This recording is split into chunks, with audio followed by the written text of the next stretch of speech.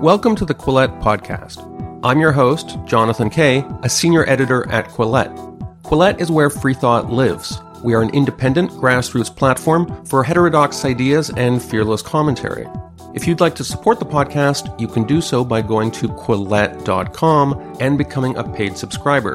This subscription will also give you access to all our articles and early access to Quillette social events. And as some of you know, the Quillette podcast occupies what I think is a unique place in the podcasting sphere.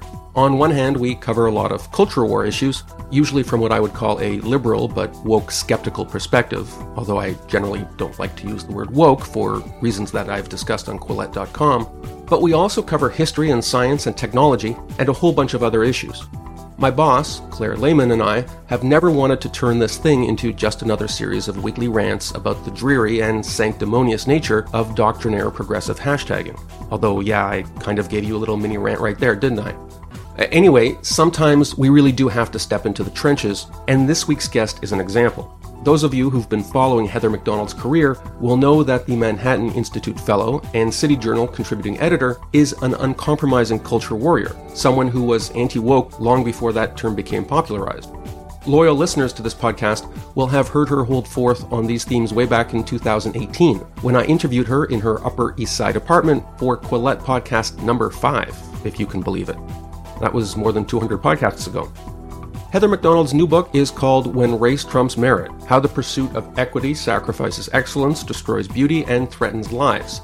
It is an unapologetic broadside against race-conscious policies that now serve to impose quotas, diversity statements, and self-flagellating anti-oppression rituals in pretty much every sphere of academia, activism, arts and letters, and even medicine and technology. We talk about all of these issues, but my principal focus is on what I see as Heather's real passion: opera, classical music, theater, literature, and other areas of so-called high culture. As we discussed, it's her love of Western civilization's legacy in these areas which has driven much of her impassioned campaign, now spanning decades, against social justice orthodoxies that now serve to suppress and sometimes bastardize some of the greatest creations in the Western cultural canon. What do you want this book to achieve? And I say that as somebody who agrees with you a lot. I mean, the people who believe that aggressive, call it what you want, racial equity, DEI, they're kind of unshakable in their convictions. And as you abundantly illustrate in the book, they are also ruthless with detractors, whom they often accuse of being bigots in the thin disguise of libertarians or traditional liberals or whatnot. Who, apart from the people who already agree with this book, do you think might be influenced by what you say here? What I'm trying to do is provide an alternative explanation to the left's narrative that if there is any racial disparity in any institution, it is by definition the product of racism.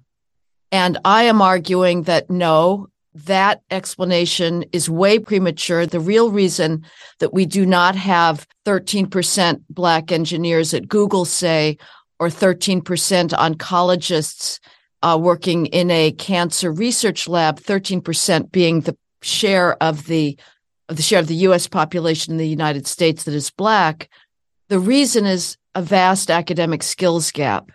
So that's the thesis. Those are the facts that I'm providing. I also do the same with regards to the criminal justice system. In the criminal justice system, it's not a question of the underrepresentation of Blacks and other so-called underrepresented minorities, which is basically Hispanics, because Asians don't get to count as people of color. We'll get into that. Okay. But in the case of the criminal justice system, what we see there is the overrepresentation of Blacks. They constitute about a third of the nation's prisoners in the federal and state systems. And in that case, again, the left looks at any kind of law enforcement data, whether it's police stops, police arrests, or proportion of prisoners, and says, per se, racism. That overrepresentation is per se racism. I argue that it is a result of disparities in criminal offending. So who's going to be able to use the data in this book and the arguments? I think there's a lot of people who don't know the facts. You may feel, Jonathan, that everybody knows about the reality of urban crime in the United States. The rule of thumb in the United States is if there's a crime story and the race of the suspect is not reported, you can assume he's Black, because if the race of the suspect had been white, it would have been reported. And you were an early adopter on this issue. I mean, you've been writing about this long before BLM. However, the bulk of your book is not about crime. It's about things like music and theater and opera. I think a lot of people, and again, this goes back to my question, like your audience, I think a lot of people are going to say, okay, look, surely it's okay to do like a BLM themed opera or Beethoven adaptation, which is one thing you talk about. You know, Swan Lake is this fusty old thing. Who cares if that gets bastardized so that we can introduce politics into it? How do you respond to people who say that that's fine because it's a small symbolic price to pay for the furtherance of racial equity? I hope you're playing devil's advocate, Jonathan. Okay. I'm only half playing devil's advocate because it absolutely is true that on a practical level, because we're talking about, again, going back who your book is aimed at, on the practical level of arguing with people, of trying to persuade people, the question of what they put back to you is not merely hypothetical. And this one hears this a lot. Like here in Canada, where I'm talking to you from, there's this adage that's used, this 2-word phrase that says representation matters. Those 2 magic words, representation matters, have been used to create all manner of unwatchable programming here in Canada, where you can just tell that the whole script, the whole premise of the show was front-loading whatever racial hashtag is on Twitter at the time of production, non-binary this, drag queen that. And when you push back on it, they say, oh, well, this is about representation. And that claim is seen as unanswerable. Yeah, it's partly devil advocate, but when you do have NPR tote bag types who come at you and say, what's wrong with you? Don't you think representation matters? How do you think this book will convince them to adopt your framework? Well, if they don't understand the preciousness of our civilizational inheritance, that it comes out of a radically different world, and for that very reason, its very difference is why it is precious, because we will never be able to re-enter the spiritual mindset, the emotional, the intellectual mindset that created 18th century opera seria. So Handel's Messiah, this is in your book. This is something that was declared at a composers forum in June 2020. You are complicit in racism if you perform Handel's Messiah. So tell me about the vision, the worldview that went into Handel's Messiah that can't be recreated except by staging an artistically faithful rendition. The music speaks to an entire way of being, a belief in grandeur, in nobility, an ecstasy of expression, a possibility of reaching harmonious balance in life. That is not the primary values in our world today. It allows you to enter somebody else's mind, in this case Handel, and trace the movement of his soul.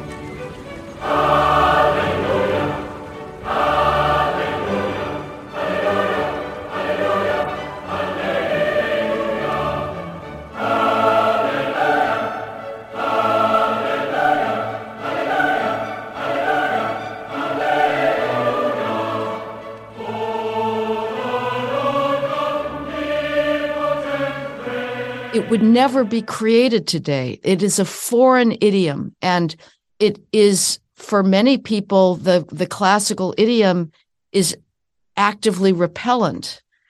And what I find so utterly infuriating about our classical music leaders in the post-George Floyd world, classical music and all of the arts went into an absolute psychotic collapse after George Floyd, like every other institution, is that they are betraying the legacy that it is their privilege to curate and to pass on by telling young people, above all, to look at these traditions through the lens of sex and race and present concerns. The Handel quote was because he was charged by a former National Public Radio announcer, was based on the fact that Handel was paid for a commission in stock in a slave trading company, which he temporarily held.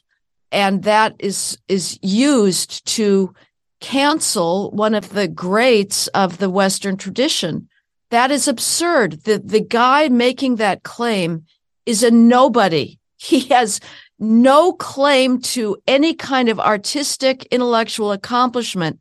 And yet the instinct and power of our age today, of young people, these yahoos that are canceling things they've never even experienced, is the power of negation, which is extraordinarily inebriating. It fills the mob with a sense of absolute godlike power to tear down. That's all they can do.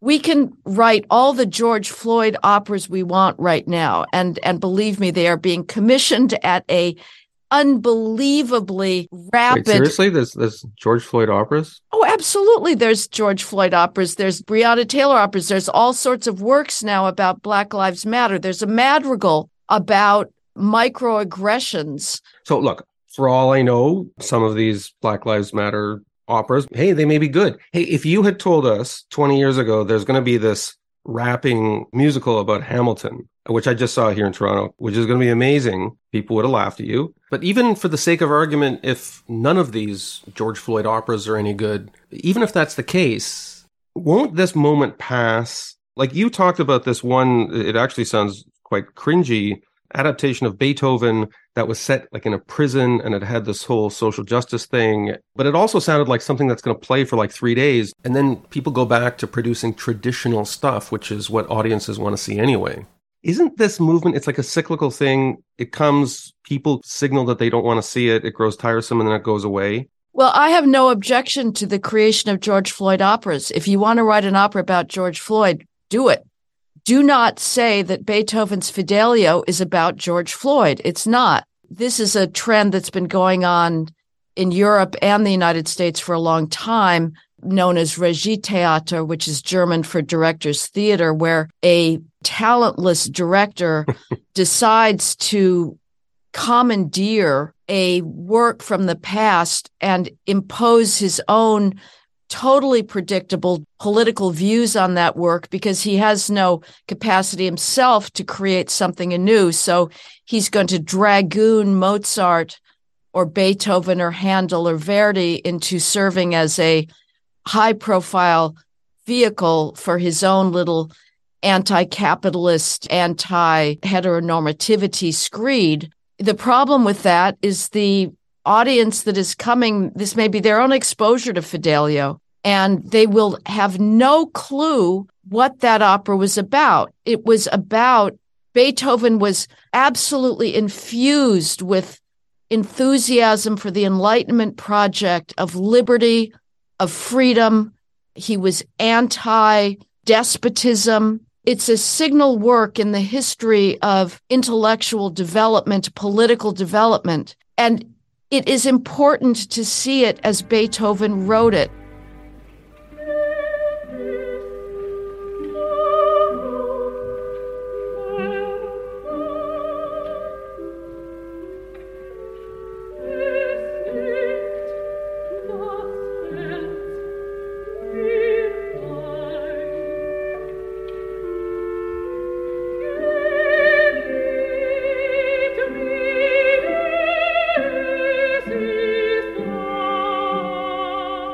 So again, write that opera, try and get that produced, and you will get it produced. Black composers are writing their ticket right now, as are Black performers, many of whom are deserving anyway. And it's not as if the classical music world has discriminated for the last 50 years against Black performers. They've been ubiquitous in opera and are more so now in orchestral positions, but the classical music world has tried to do outreach and fellowships and to get more Blacks into orchestras. So this is not a racist profession. But anyway, I find your questions, frankly, weird to try and get an author to justify his writing based on the most recalcitrant audience. I think that there surely are people out there who are open to understanding why the trashing of Western art and our cultural tradition is something that should be seen as consequential for civilization as what we're doing to law enforcement and what we're doing to science and medicine. In the course of your answer, I think you articulated an important presumption, which is you're not just arguing against bastardization of beautiful artistic institutions. You also want to defend the values on which those traditional artistic media were created. But the people on the other side of this debate, they actively reject a lot of these ideas. The idea of the Enlightenment, of the ideal of nobility and such celebrated by 18th century composers. So to the extent your book argues that when we bastardize these works of art from that period, we're also undermining our appreciation of those values, or at least our ability to time travel into an era when those values were celebrated, the people on the other side of this debate, they see that as a feature, not a bug. So to the extent you're arguing, oh no, we're missing this precious chance to celebrate the values that Beethoven liked, your opponents are like, yeah, that's awesome. This is why I'm maybe more pessimistic than you in the degree to which a book like this can convince many of the people who certainly hear... Well, believe me, you cannot overdo me in pessimism. I am people such as myself who have been trying to preserve culture for the last 40 years have not won any battles. Does that mean I don't feel like I need to fight any longer? Remind me how you know so much about music. I grew up playing the piano. I grew up attending the LA Philharmonic Sunday matinees with my family as a child. I have been seduced by this music. It has given me the greatest joy in my life. I have been involved in classical music, listening, whether it's falling in love for the first time with Mozart's Don Giovanni in college, which is my first exposure to opera.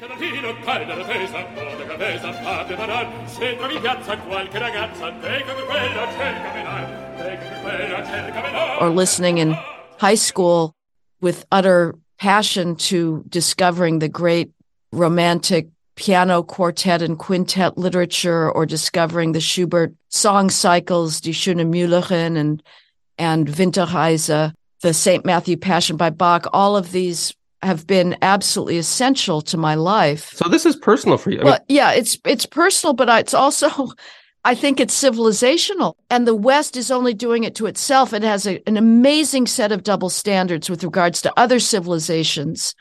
I talk about a exhibit at the Metropolitan Museum of Art in New York City. I contrast its treatment of its own collection of Dutch Baroque masterpieces from the 17th century. These are artists Vermeer, Hals, Rembrandt, and it is applying the deconstructive hermeneutics of suspicion now to Western art. That is, it's teaching us to see in these gorgeous canvases some subtext justifying slavery or colonialism, art historical readings that have nothing to do with the formal composition of the painting and are, in most cases, just preposterously imposed on a canvas.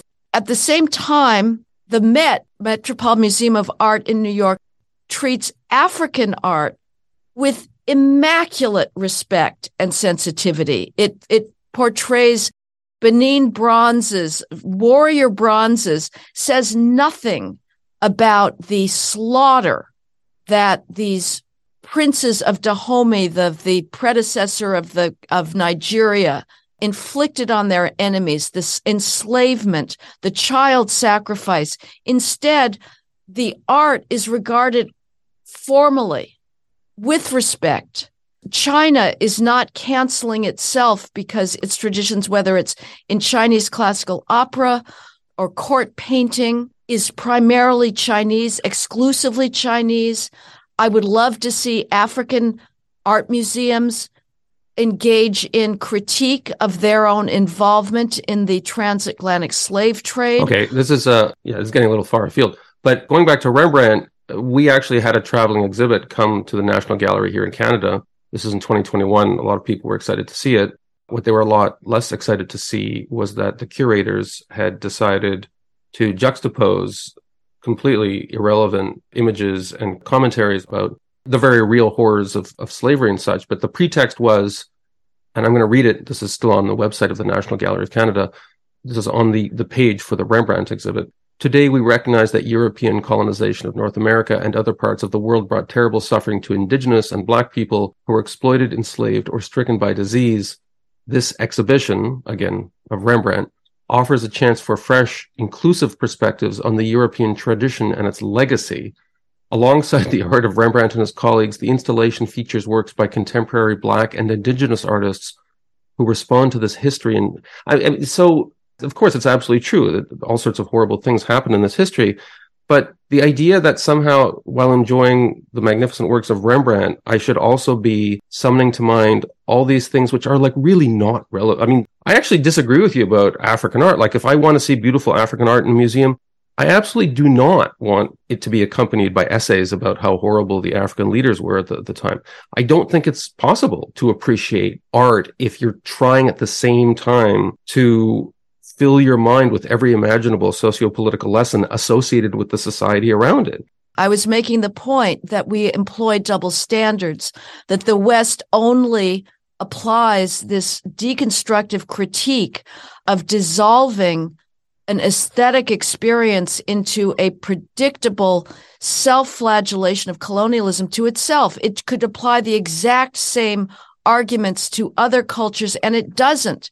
This is a form of bizarre cultural suicide and self-cancellation. It is amazing. And Rembrandt, the Rijksmuseum in Amsterdam, did the same thing. It went through its peerless collection of Baroque Dutch art and put 80 wall texts on that was all about slavery. And its most damning effort was at the masterpiece of its collection, which is Rembrandt's Night Watchman, portraying the city guard in Amsterdam of burghers that were protecting the city. It's a massive canvas. The individuals within it are all individually portrayed. There's movement in it. And the critique was that it contained no Black people. Well, the Black population of Amsterdam at that time was probably 20 or 30. So there's 28 figures, I believe, in the canvas. To have a proportional representation of Blacks, according to the population of Amsterdam, would give you like 0.00001% of a Black person. Please pardon this short interruption to the Quillette podcast. However, I did want to remind you that for more great Quillette content, including our latest essays, reviews, and blog posts, please visit quillette.com. Also, I wanted to let you know about the brief musical interludes that we've inserted to illustrate some of Heather MacDonald's musical references. They include, in order, the Royal Choral Society singing the famous chorus from Handel's Messiah in 2012, an excerpt from a 1953 performance of Beethoven's Fidelio, sampling the quartet Mir ist so wunderbar, I hope I'm getting that pronunciation right, and highlights from Don Giovanni, performed by the Metropolitan Opera in 2014. And now back to the Quillette podcast. I think a lot of people who live outside the United States, but who follow the culture wars in the United States, might be a little mystified by where Asians figure into all this stuff. Because on one hand, they're supposed to be the victims of white supremacy just as much as Black people or Hispanics. On the other hand, if you look at the socioeconomic indicators, including admission to extremely selective schools, Asians often top out much higher than white people. Could you cast a little bit of light on that for us? You know, on college campuses, many of the Asian students are as leftist as anybody else, even though they're absolutely screwed by racial preferences. And they yearn to be part of the great sort of royally victimized student of color population, because that's how you get status. And so they kind of ask, could we please also be students of color?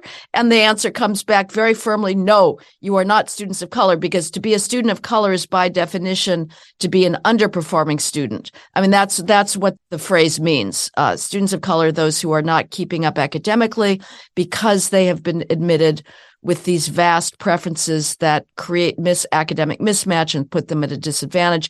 Asians, on the other hand, have to be better than everybody else to squeeze in to an ever-diminishing window of opportunity. I would say that what has changed in our racial discourse in the United States is that in the 90s, it was occasionally possible to talk about or refer implicitly to the cultural breakdown in the inner city that is responsible for these academic skills and crime gaps, that's all out now. You cannot talk about the anti-acting white culture, which absolutely depresses Black student effort and student achievement. You cannot talk about Black crime rates, although that was also pretty taboo in the 1990s. But I would say that the discourse around race has become, especially in the post-George Floyd world, because that was when the entire American elite society just, as I say, went into complete toxic shock and declared that every institution was racist. Well, so in one sense, there are things you can't say about race, but in other senses, you can be completely candid. I was surprised you mentioned in your book that there's a website you can go to that's an online calculator where you input some of your criteria to see if you can gain admission to medical schools. And you put in your GPA and your MCAT. And I think you said the only other variable you stick in is your race. Is it really that set in stone what these standards are at these schools?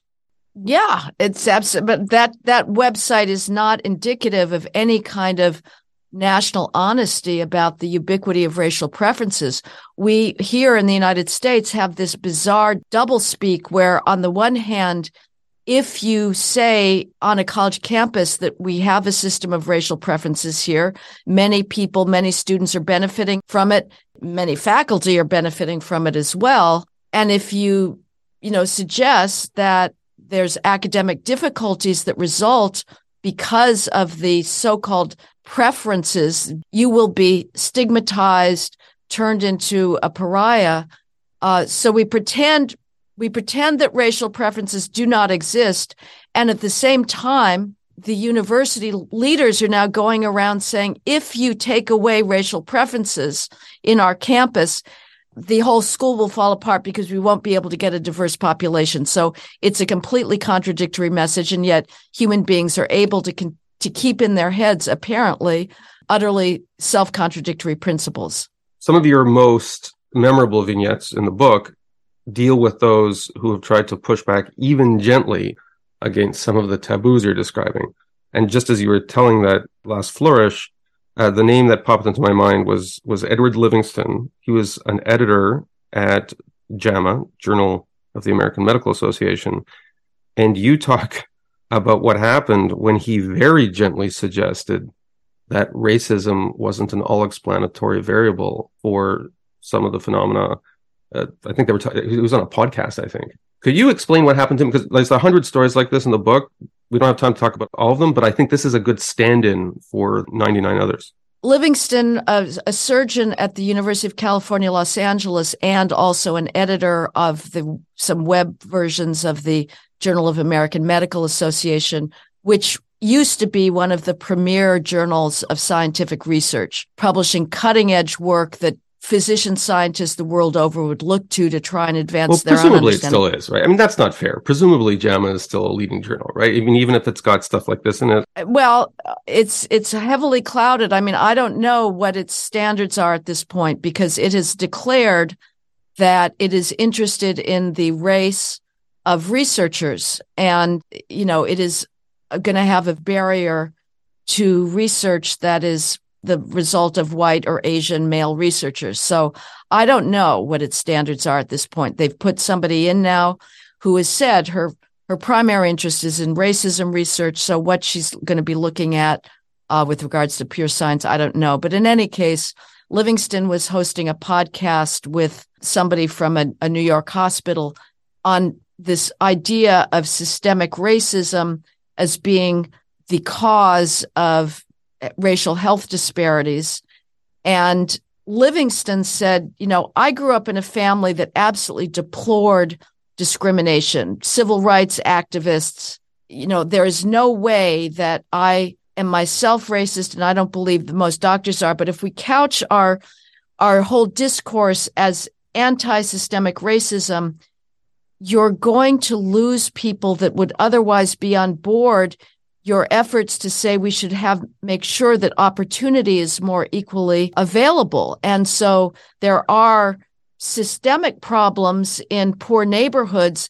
It's not the problem of racism, but it may be that there are pollutants, particulates coming out of bus routes. Trucks was the example going through poor neighborhoods. Right. So he said, so maybe, we should just try to move the discourse towards, we do have problems of unequal opportunity and keep the systemic racism thing out.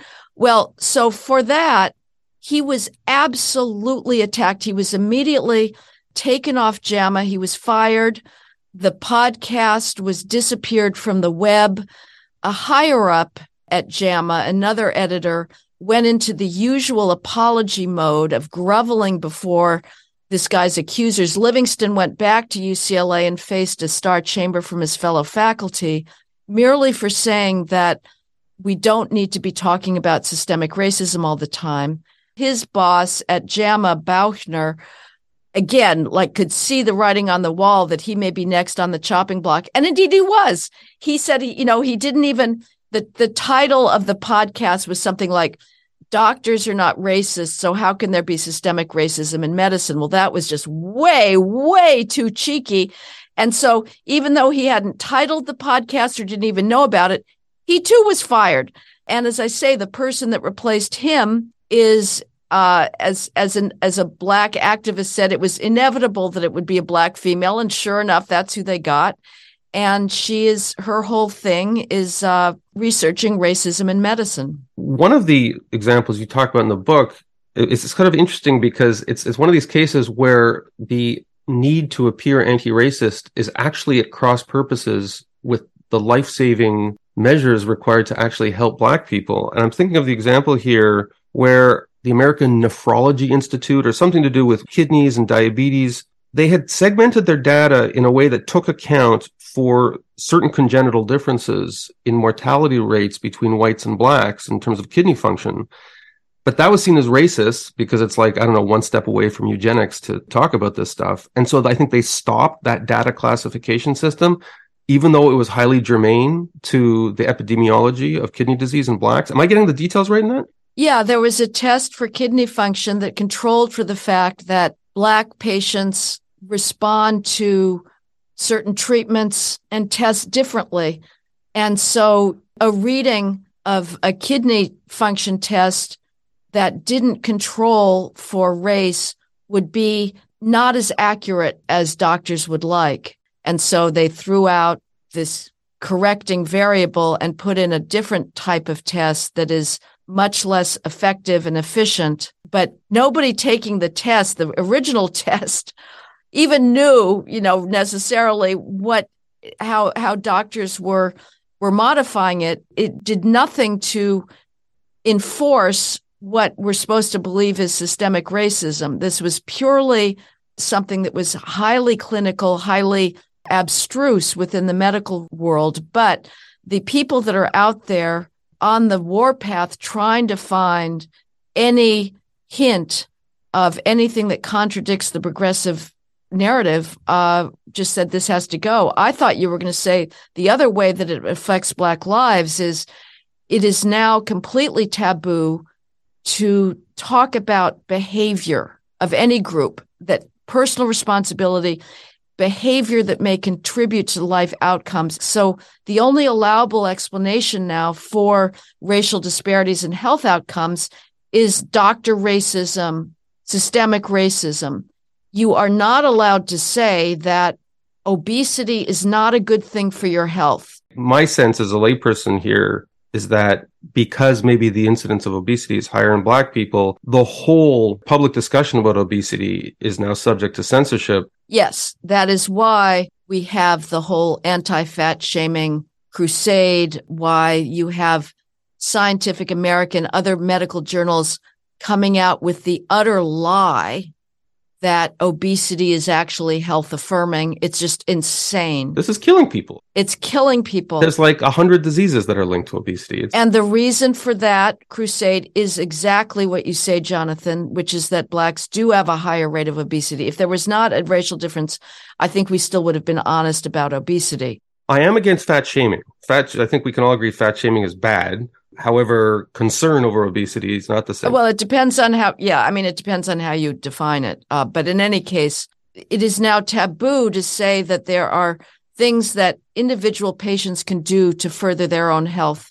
So Scientific American, they came out with an entire issue devoted to racism, and it had an article in it saying that it was racist to tell Black females in particular that they should lose weight if they were obese. That was racist. So you are, again, guaranteeing that they are not going to be able to be in control of their health outcomes and doing the most they can to make sure that they don't have heart disease and diabetes. And so doctors can't talk about doing a better job of keeping healthcare appointments. This is a real problem with inner city patients. Prenatal care is also very spotty. Postnatal care is very spotty, but you're not allowed to talk about any of that. And they're putting all of their bets on the reason for racial health disparities is a systemically racist health system. Well, if that's wrong, and it turns out that actually behavior has a very large role to play, you're just basically saying we're not going to make progress on Black health. And, with the whole COVID issue, Oprah Winfrey made a whole documentary claiming that the Black death rate from COVID, which was higher than whites, was also due to racism, even though we had here in the United States preferential distribution of anti-COVID medications and vaccines.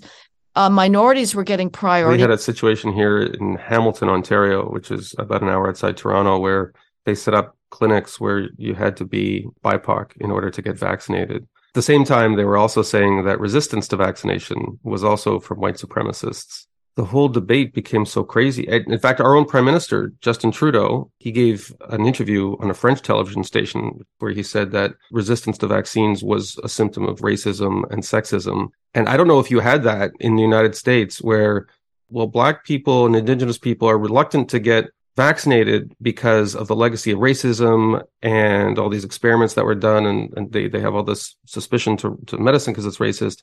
But also, if you're an anti-vaxxer, it means you're a racist.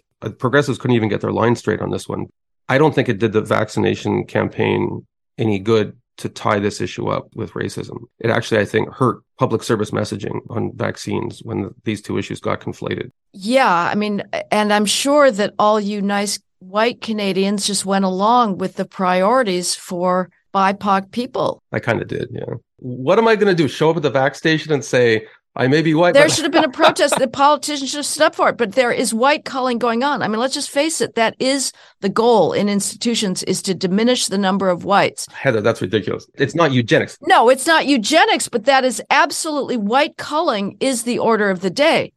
I write about this with the Art Institute of Chicago. The whole reason they got rid of their entire volunteer docent program because they were white. I remember that. Institutions go around bragging of the fact that they have lowered their white population in their institution. But in any case, let me just return Oprah Winfrey. Wait. Let's put a bookmark on that. The reason I piped up about the culling thing, because here in Canada, we had some host out in BC, a media host, talk about how not wearing masks was a form of eugenics. And whenever the language gets like that, culling evokes a morbid metaphor that I don't think is helpful. Okay, well, there is preferences in society being doled out on the basis of race. Yes. Agreed. There are institutions that are showing priorities, and it's not just about employment.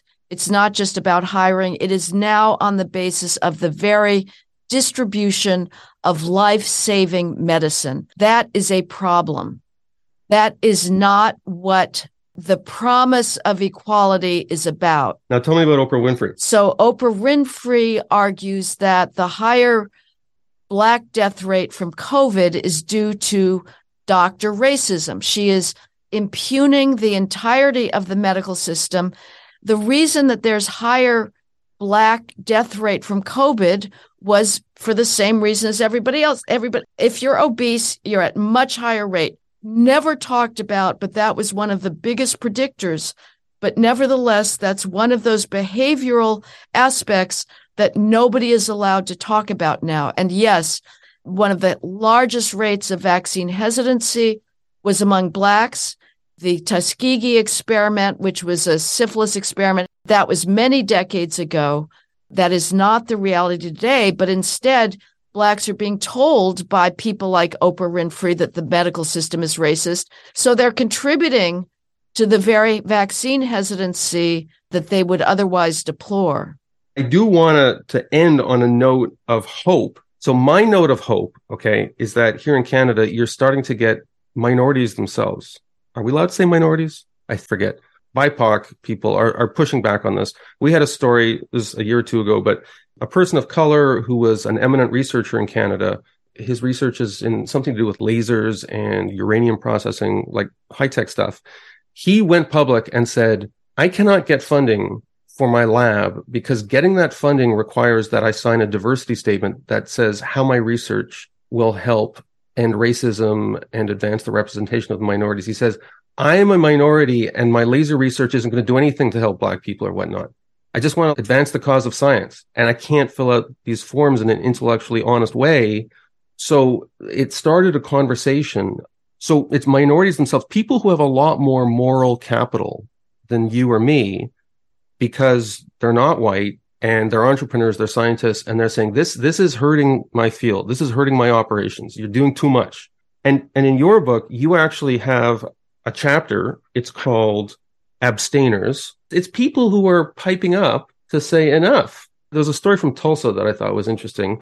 The Tulsa Opera is a extraordinarily left-wing progressive institution. The head of it, Tobias Picker, who's a composer, was one of the first to cast a trans singer in Mozart's Don Giovanni. He's also writing an opera about the first trans person to get gender transitioning. So this is not somebody who's in any kind of traditional mode. And the Tulsa Opera created a program to commemorate the 100th anniversary of the Tulsa Massacre in 1921 that began with a still not quite understood incident between a Black and white teenager in an elevator.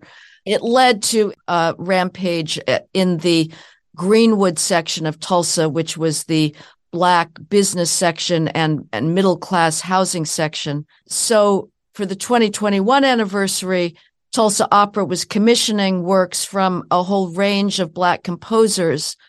And one of the composers that they reached out to was a man named Daniel Beard Roumain, who was given the plum assignment of writing something for Denise Graves, a great mezzo-soprano who was well known in the 1990s for her portrayal of Bizet's Carmen.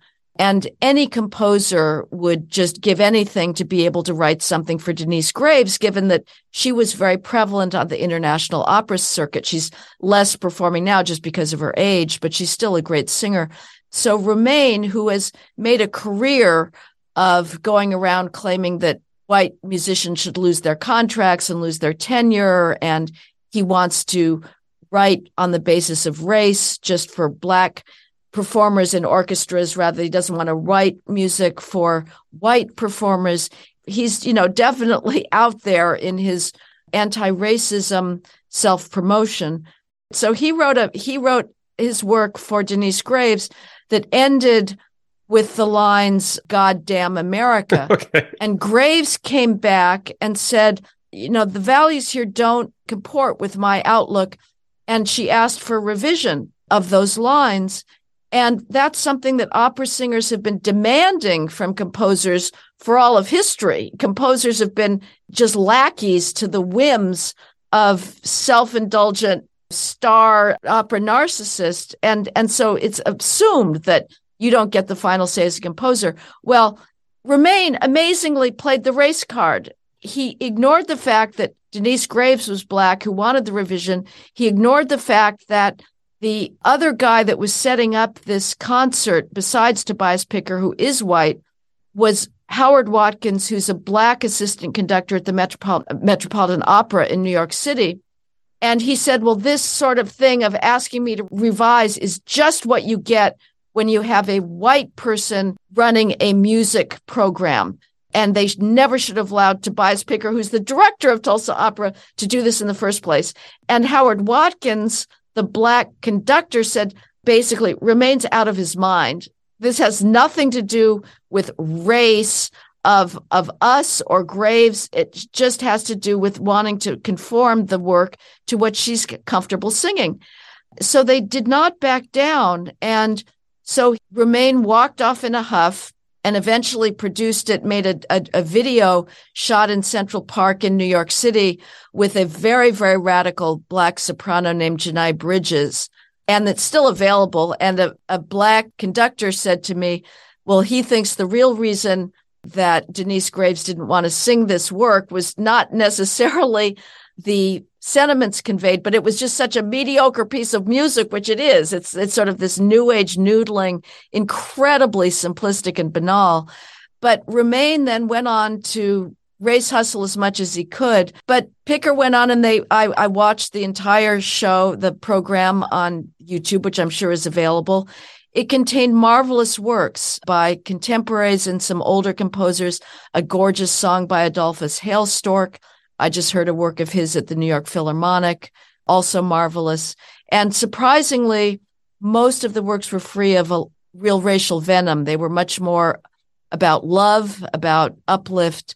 So Tobias Picker's left standing, and Romain's out, doing more of his racial hustle. Of course, Romain hasn't been hurt either. He's been made the artistic director of numerous artistic musical organizations, but still, it was good that Tulsa Opera didn't cave in. And whether there's going to be more of that coming, I would say my optimism comes from legislation. It turns out that you actually can, if you're controlling the purse strings to public universities, you can say we don't want taxpayer dollars wasted on these unnecessary diversity, equity, and inclusion bureaucracies. I think that's perfectly appropriate. Heather McDonald's new book is called When Race Trumps Merit: How the Pursuit of Equity Sacrifices Excellence, Destroys Beauty, and Threatens Lives. It's published by Daily Wire Books. Heather McDonald, thanks so much for being on the Quillette Podcast. Thanks, Jonathan. I appreciate it.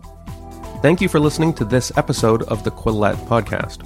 Quillette is where free thought lives. We are an independent grassroots platform for heterodox ideas and fearless commentary. If you'd like to support the podcast, you can do so by going to Quillette.com and becoming a paid subscriber. This subscription will also give you access to all our articles and early access to Quillette social events.